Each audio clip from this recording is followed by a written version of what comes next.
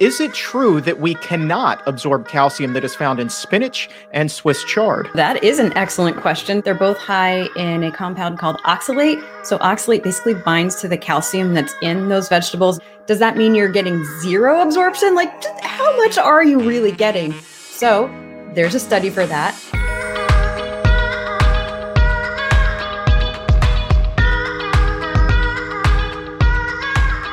Well, hello there, and welcome to the Exam Room Podcast, brought to you by the Physicians Committee. Hi, I am the weight loss champion, Chuck Carroll. Thank you so very much for giving this show a listen, or a view, or a download, wherever it is in the world that you are.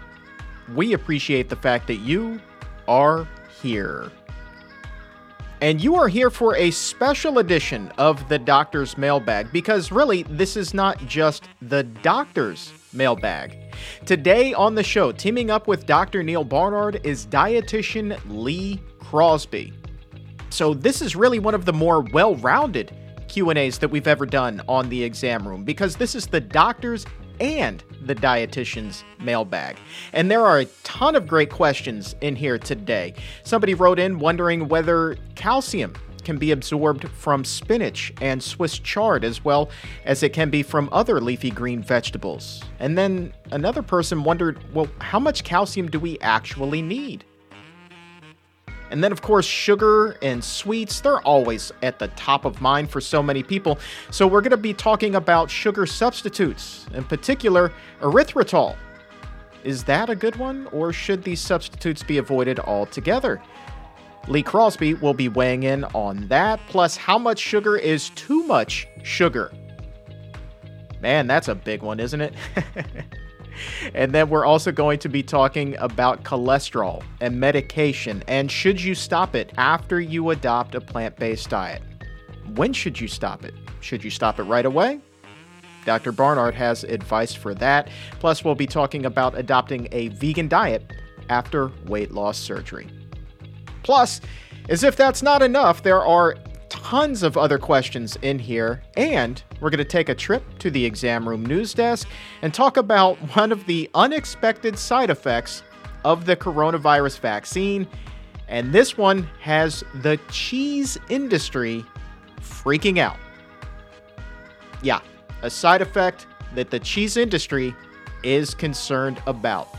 We'll tell you about that after the doctor's mailbag. There is so much to get to on today's episode, so let's get ready right now to raise our nutrition IQs on the Exam Room with Dr. Neal Barnard and the Fiber Queen, Lee Crosby.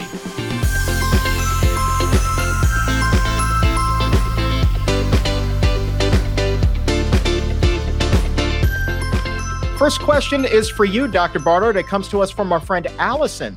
She writes that she's consuming about 700 milligrams of calcium every day on a whole food plant-based diet, but she says that most recommendations call for 1,200 milligrams, but she said that she heard that the numbers in the high hundreds are also adequate. So what can you tell Allison here? Well, hi, Allison. Thank you for being part of the program. And your question is a terrific one that I'm sure many other people are wondering the same kind of thing, because what you said is exactly right. You'll see the government guidelines that say 1,200 milligrams of calcium a day. And then if you add it up in your own diet, you'll think, I'm not quite hitting that number. Could I be in trouble? When you look at the research studies on fracture risk and calcium, it looks like if a person is below about maybe 500 or 600, there is a higher risk for fractures, but once you're about 600 milligrams of calcium per day, then there doesn't seem to be any great benefit to any more calcium. So you said you're getting about 700. It's a good spot to be. All right, next question. This is a good follow-up. We're going to send this one over to Lee here. This is a question from Stacy. She got in early. Wanted to know, is it true that we cannot absorb calcium that is found in spinach and Swiss chard? So that is an excellent question. So the absorption is much lower of calcium from spinach and Swiss chard. And why is that? They're both high in a compound called oxalate. So oxalate basically binds to the calcium that's in those vegetables and keeps it in your intestinal tract instead of you absorbing it. But I was still curious when I saw that question come in, does that mean you're getting zero absorption? Like, just how much are you really getting? So there's a study for that. And this study found that you're getting about 5% absorption of the calcium that's in spinach and chard. So not a whole lot.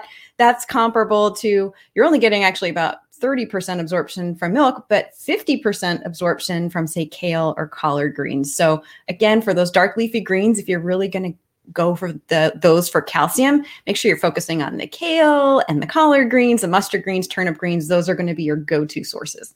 That's not to say, though, that there aren't plenty of other nutrients found in the Swiss chard and the spinach that also benefit the body. Don't get me wrong. I'm a huge fan of anything green and leafy. I pretty much is in my diet daily.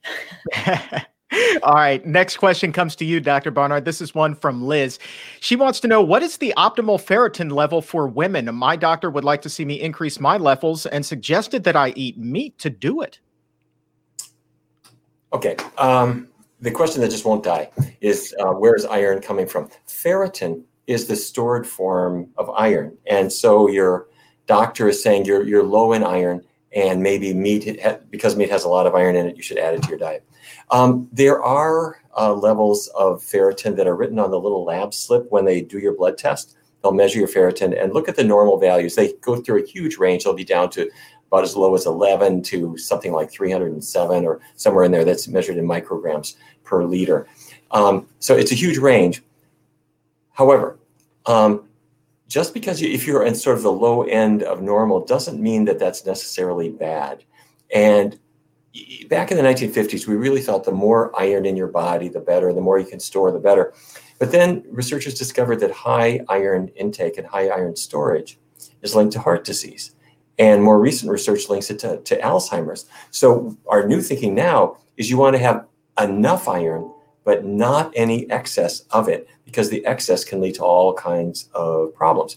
So if you're not symptomatic, and by symptomatic, I mean if your blood tests don't show anemia, where your red cells are not doing their thing, and you don't have fatigue and you feel okay, and your blood tests are in the normal range, but on the lower end of normal range, leave it alone.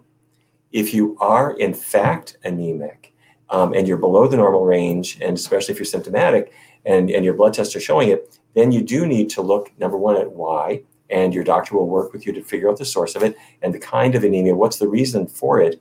And if you do need extra iron, as Lee Crosby just mentioned, green things. That's the healthiest source and the best source of not just iron, but also the calcium, as well as she mentioned earlier. So that's job one. Very few people need to supplement iron at all, and you never need meat. It's the worst source of iron. It's got iron in it. It's got a lot of iron in it, but it packs it with fat and cholesterol and the occasional E. coli and that kind of stuff that you don't need. Definitely don't need the other stuff. All right, Lee Crosby, coming over to you. It is the season for sugar and sweets and all of that good stuff that comes with the holidays. So this is a question from Angelica. She's looking for a little bit of help here. She wants to know, is erythritol recommended as a sugar replacement, or are sweeteners best to be avoided altogether? Okay, this is another excellent question. So it's better in a perfect world to avoid the sweeteners altogether. I think we kind of all know that intuitively. That said, especially in the holidays when there can be maybe some baking going on or some fun things other than that, you might want to be adding a little bit of sweetener. So is erythritol a decent replacement? It is. So it is, I think it's maybe not calorie free, but very, very low in calories. It is a sugar alcohol that is naturally occurring in some fruits. Obviously, they concentrate it when they sell it in a bag. And one of the advantages of this sugar alcohol compared to the other one, something like sorbitol, is that erythritol does not stay in the GI tract. And as you know, or may not know, but things like sorbitol can stay in the GI tract. And since we don't really absorb it very well, it goes down to our colon, and our gut bugs just have a field day, which can give people some unpleasant gastrointestinal symptoms. Now, erythritol does not do that. Thankfully, you absorb it, and then it goes out in the urine, as I understand it. So it's a better choice of the no-calorie sweeteners. There are two that I'm okay with, even though I don't love them, that I will consume myself. Those are erythritol and stevia. Or stevia. No one can ever decide how to pronounce that. So those are the two that if you're going to use them, I would say do that. But it's still best, I think we can all agree, to minimize those. That said, I do use erythritol and stevia myself in moderation. So that's my general guidance on that. It's a better option, but best is just to go with dried fruit or even date sugar, which is actually freeze-dried ground dates. So you get all the minerals and fiber in there with it. Stevia, huh? I've never heard it pronounced that way. That is a very stevia?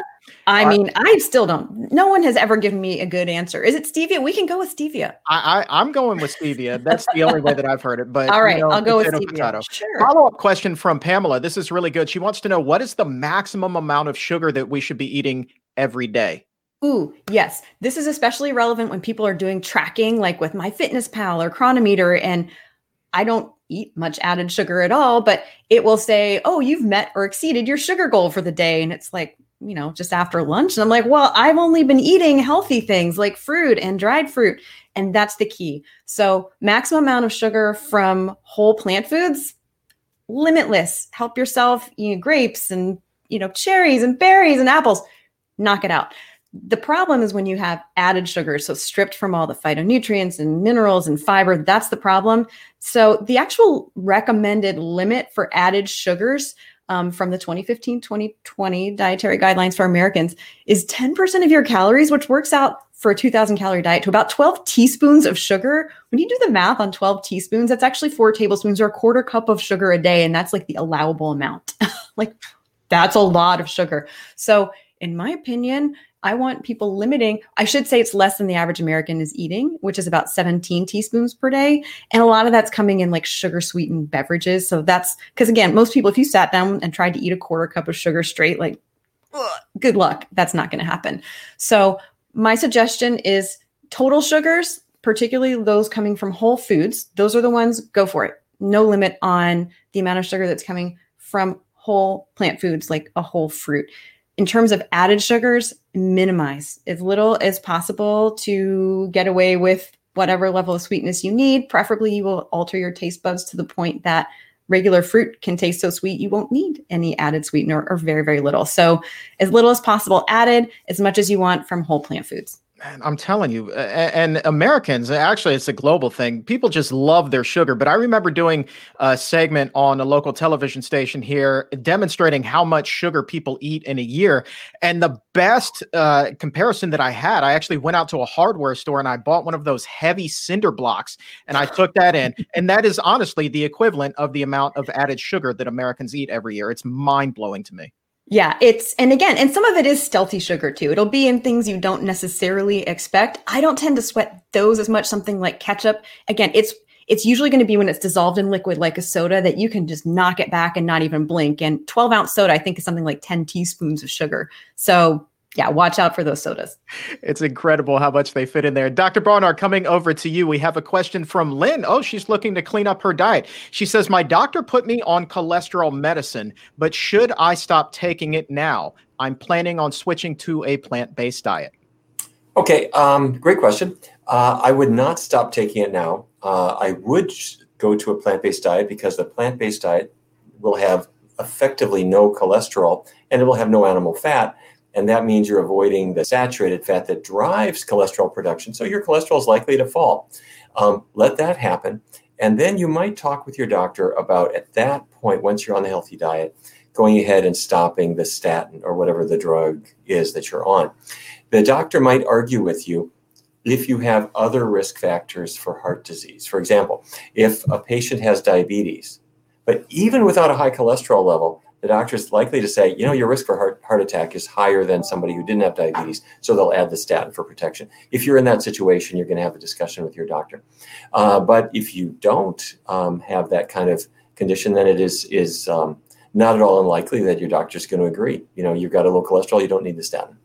All right. Next question. Lee, I want to team up with you for this one. This one comes to us from Jackie. She writes, I've had weight loss surgery, but gained everything back. Will I get enough nutrients with a smaller stomach? So I'm going to let you answer that from the clinical standpoint, and then I'll answer that from the patient viewpoint. Okay. So Refresh me, which surgery did she have? Gastric sleeve. Gastric sleeve. Okay. So again, that just means that everything is still in the same order. There's no change in where different parts of the intestines are routed, but you simply have a much smaller stomach. This is actually a pretty typical, a really common scenario where people have the gastric sleeve and then they gain it all back. So will you get enough nutrients with a smaller stomach? I assume you are probably meaning on a plant-based diet. And the answer is yes and no. And the reason I say no is because for any diet, because you have decreased your absorptive capacity and the ability to secrete things like stomach acid, it is recommended to have supplementation. Again, that's across the board recommendations because you have interfered on purpose. You've gone in and done something that will decrease the level at which you absorb nutrients. So I went and double checked this just because it's hard to keep all these in mind. But for example, the Academy of Nutrition and Dietetics in their nutrition care manual has the sort of general recommendations for someone post-bariatric surgery. And this is for sleeve and bypass. They're saying, again, vitamin B12, which is critical on a vegan diet, but it's important for anyone who's had bariatric surgery because you're not going to absorb it as well. They're saying 300 to 500 micrograms per day, sublingual, so under the tongue, so that you're absorbing it better. Things like calcium, they're recommending 1,200 milligrams a day. Take that away from iron. Iron supplements are also recommended. Again, the amount you would need to tailor with your physician. Recommending vitamin D, a higher dose of folic acid than would normally be recommended. And again, all these things are often found in a bariatric multivitamin. So those, again, are recommended for use lifelong for most individuals after they've had any kind of bariatric surgery. So the guidelines for vitamin and mineral supplementation for anyone who's had bariatric surgery are across the board that, yeah, supplements should be taken because you have reduced your absorptive capacity.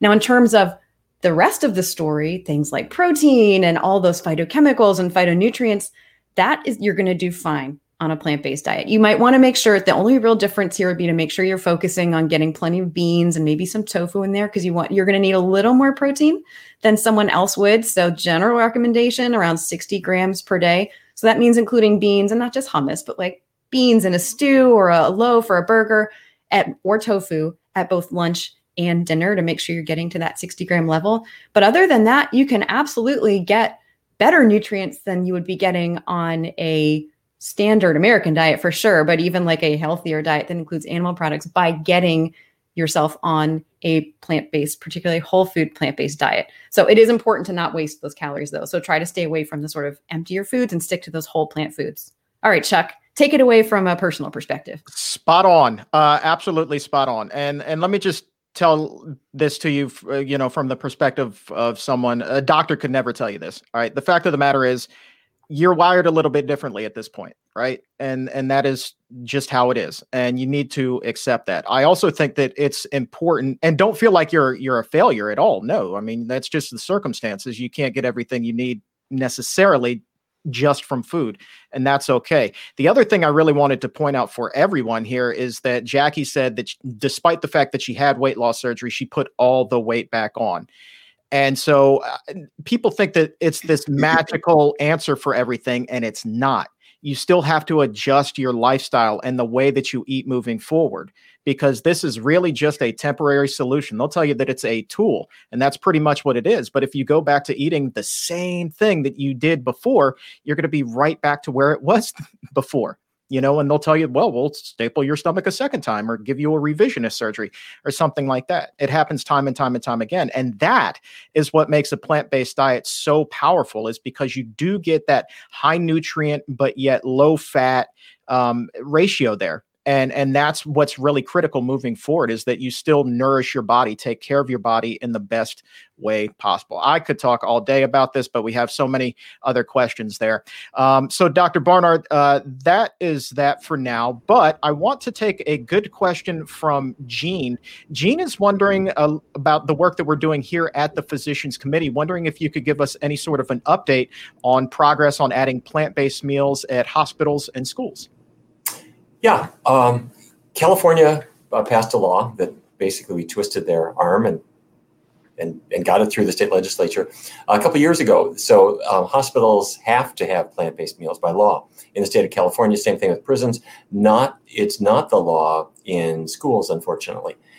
New York passed a similar law. So hospitals in New York must serve plant-based meals. In fact, that law went into effect I think it was December 6th. So just a few days ago, it actually finally took effect. So if somebody's in a hospital now in New York, plant-based meals are part of the law. And we are trying to get these other places. The American Medical Association came out in 2017 and said that every hospital should be doing this. And they have a similar policy for schools saying that plant-based meals should be part of the routine for schools. Public policy for schools, unfortunately, is lagging way behind. And let's stick with you here, Dr. Barnard. This is a question from John. He's asking if you could please give your thoughts on probiotics or supplements as part of fermented vegetables. So keeping that gut healthy. Okay, at the risk of contradicting what everybody kind of would like me to say, which is that you need to be taking probiotics, I honestly don't think so.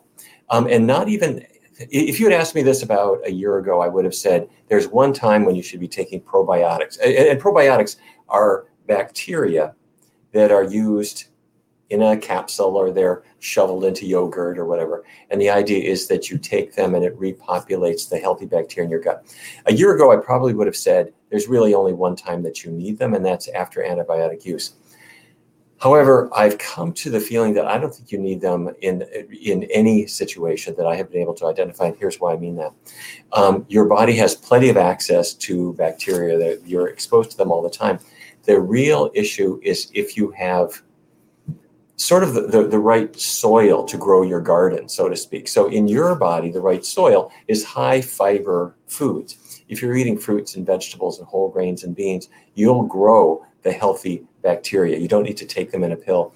And if you don't have fruits and vegetables and whole grains and beans in your diet and you take a probiotic pill or you take bacteria in yogurt, they will not flourish because you don't have the right soil, so to speak. So what about after surgery? A person has surgery, they go on an antibiotic post-operatively, or maybe you had an infection and you took an antibiotic for that reason. And then the doctor might say, well, take a probiotic to repopulate your gut. Researchers found that the gut repopulates at least as well or better without taking probiotics at all, and people who take probiotics don't benefit. In fact, it even seems to retard the process. So have the healthy foods and the healthy bacteria will follow. Dr. Barnard, I want to stick with you here because this next question is about thyroids, and it's something that you covered extensively in your latest book, Your Body in Balance. This is a question from David, who writes, my mom wants to adopt a vegan diet, but she has to avoid certain foods due to having her thyroid removed because of cancer. How can she address that? Okay, well, first of all, I'm sorry to hear that she's had to go through this, but I'm trying to think of what foods she would be avoiding. She's had her thyroid removed, and I presume that means that she's now taking thyroid supplementation.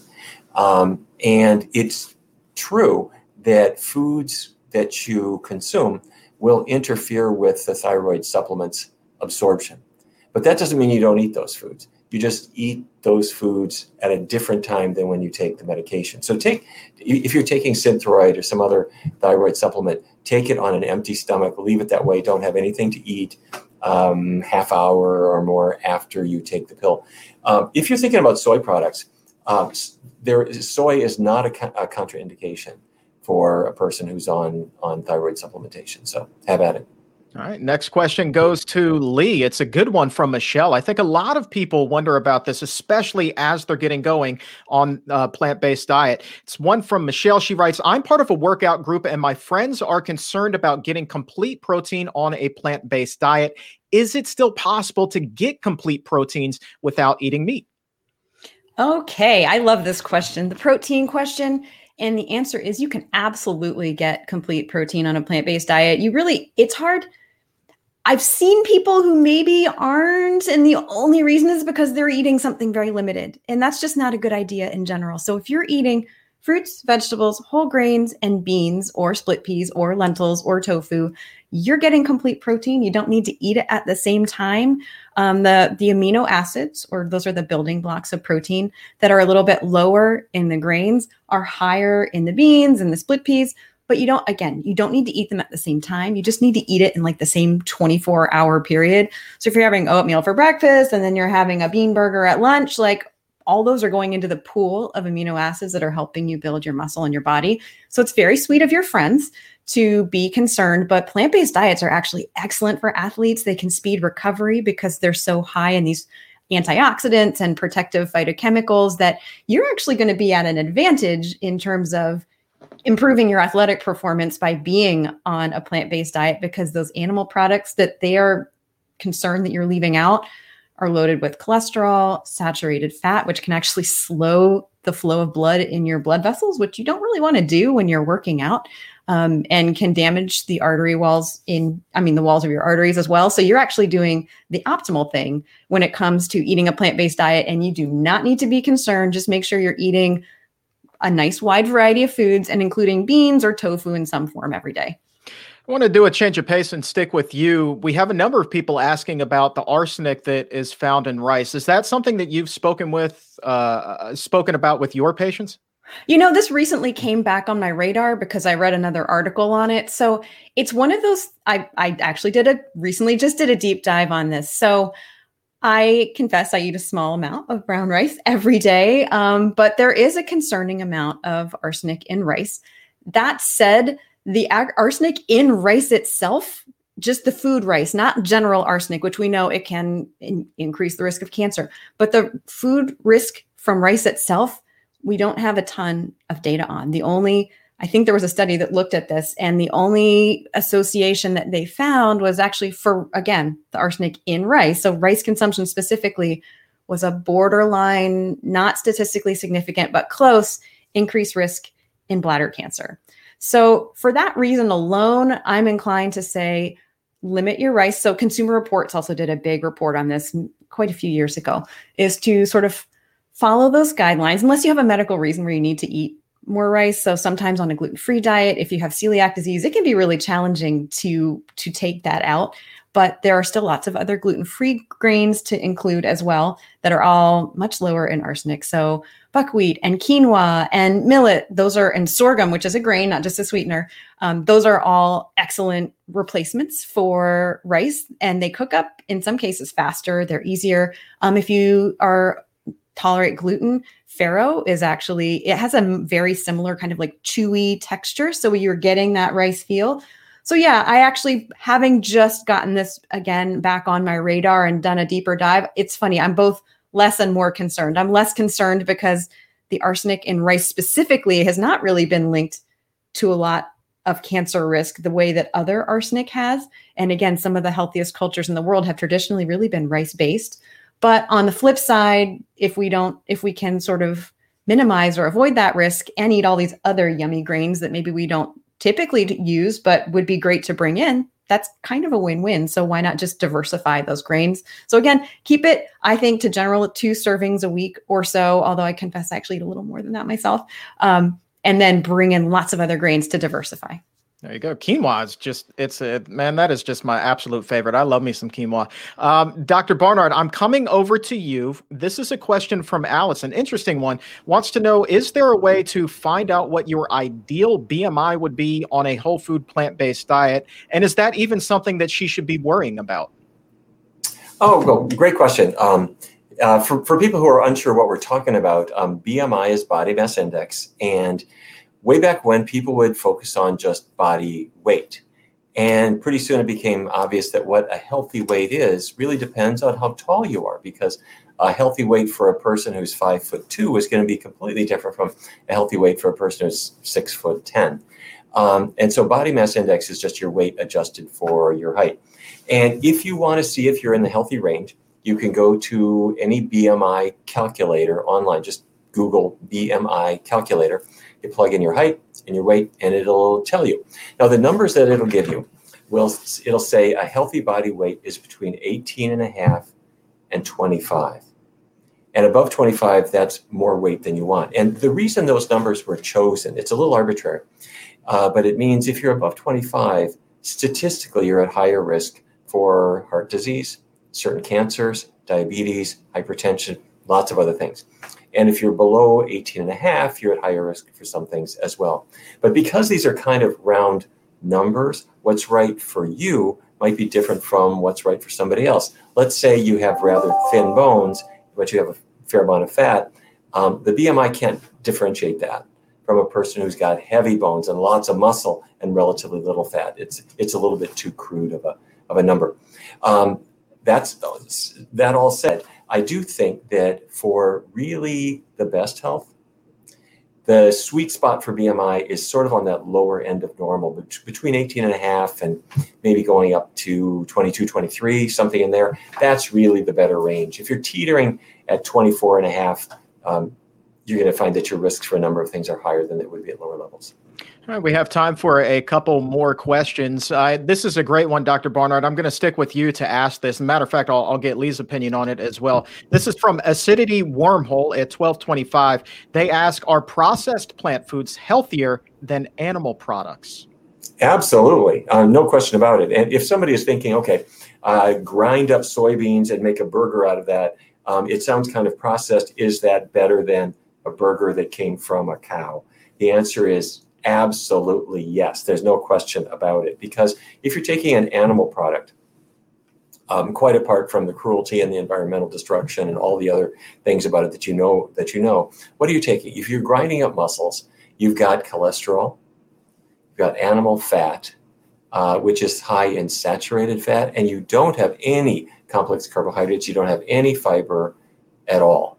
If you grind up beans, there's no cholesterol, there's no animal fat, there's plenty of fiber, there's calcium and iron and healthy things, and it's just a day and night difference. So yes, plant foods always better. The one caveat I'm going to have is that always kick out the animal products.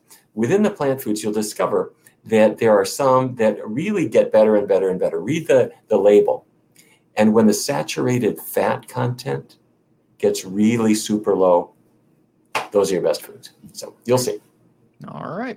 Lee, would you like to add anything to that? I'm sure that's a question that you get from your patients from time to time. It is, but I don't usually get an either or. And my question is, what is a processed food? So the animal foods, I agree. There's just, again, as a dietitian, if you're like, well, which is better, a soda or a burger? Like, that's the only one where I get, I'm like, you know what? They were just both bad. Like, why do we have to pick? Just don't have either.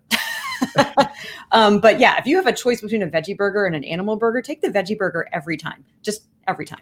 Every time. No question about it. No question about it. Okay. Final question comes to us from Rob. Rob is wondering if you could talk a little bit about the difference between the saturated fat that is found in whole foods, such as avocados, versus the saturated fat that is found in oils like coconut oil.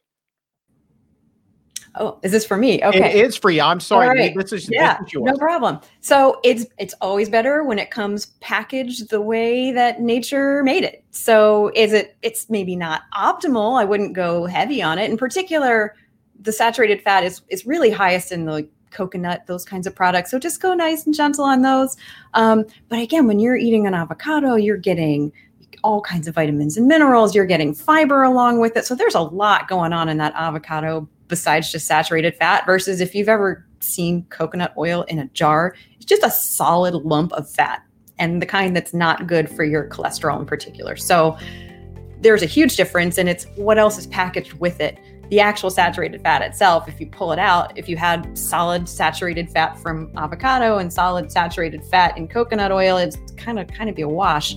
But if you're eating a whole avocado, you're getting all kinds of other goodies along with it. In moderation, though, because the calories go up real fast with avocado.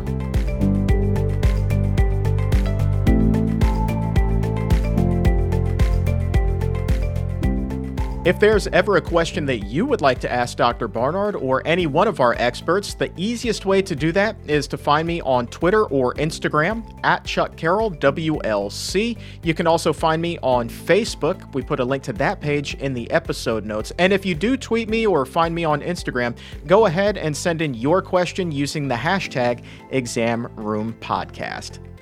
And if you're looking to take your health to the next level, want some one-on-one help, Go ahead and schedule an appointment right now at the Barnard Medical Center. Lee or any number of our doctors or dietitians would love to work with you to achieve your health goals. So pick up the phone and call 202-527-7500 or log on to barnardmedical.org. You can learn all about the telemedicine visits that are available, and yes, insurance is accepted. So call 202-527-7500 or barnardmedical.org right now. Log on for a full list of states where services are available. At the top of the show, I said we would be taking a trip to the exam room news desk, so let's go ahead and do that right now. And there is an unexpected consequence of the coronavirus vaccine. You can call this a side effect, if you will. Turns out that there is now overwhelming demand for dry ice to ship the vaccine. And what is happening is the cheese industry, because of this, the increased demand on dry ice, cheesemakers are concerned. That's putting it mildly. They fear that there will not be enough dry ice to ship their product. You think back to early in the pandemic when there was that shortage of meat, and now cheese manufacturers are saying, whoa, it's going to be our turn for that now? This is a hysterical and yet healthy side effect here of the vaccine. So what cheesemakers in Wisconsin are asking, they are literally petitioning the government for help here. They are asking that 350,000 pounds of dry ice be set aside specifically for them throughout the rest of the pandemic as the vaccines get shipped out. No word yet on whether or not that dry ice will actually be set aside for cheesemakers.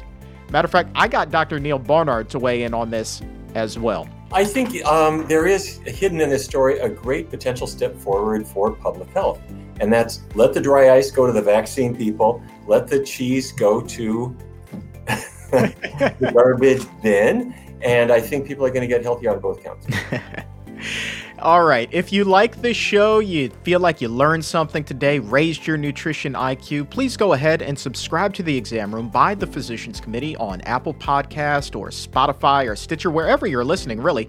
And when you hit that subscribe button, please also leave a 5-star rating, because every new subscription, every 5-star rating helps us get this information in front of those who need it the most.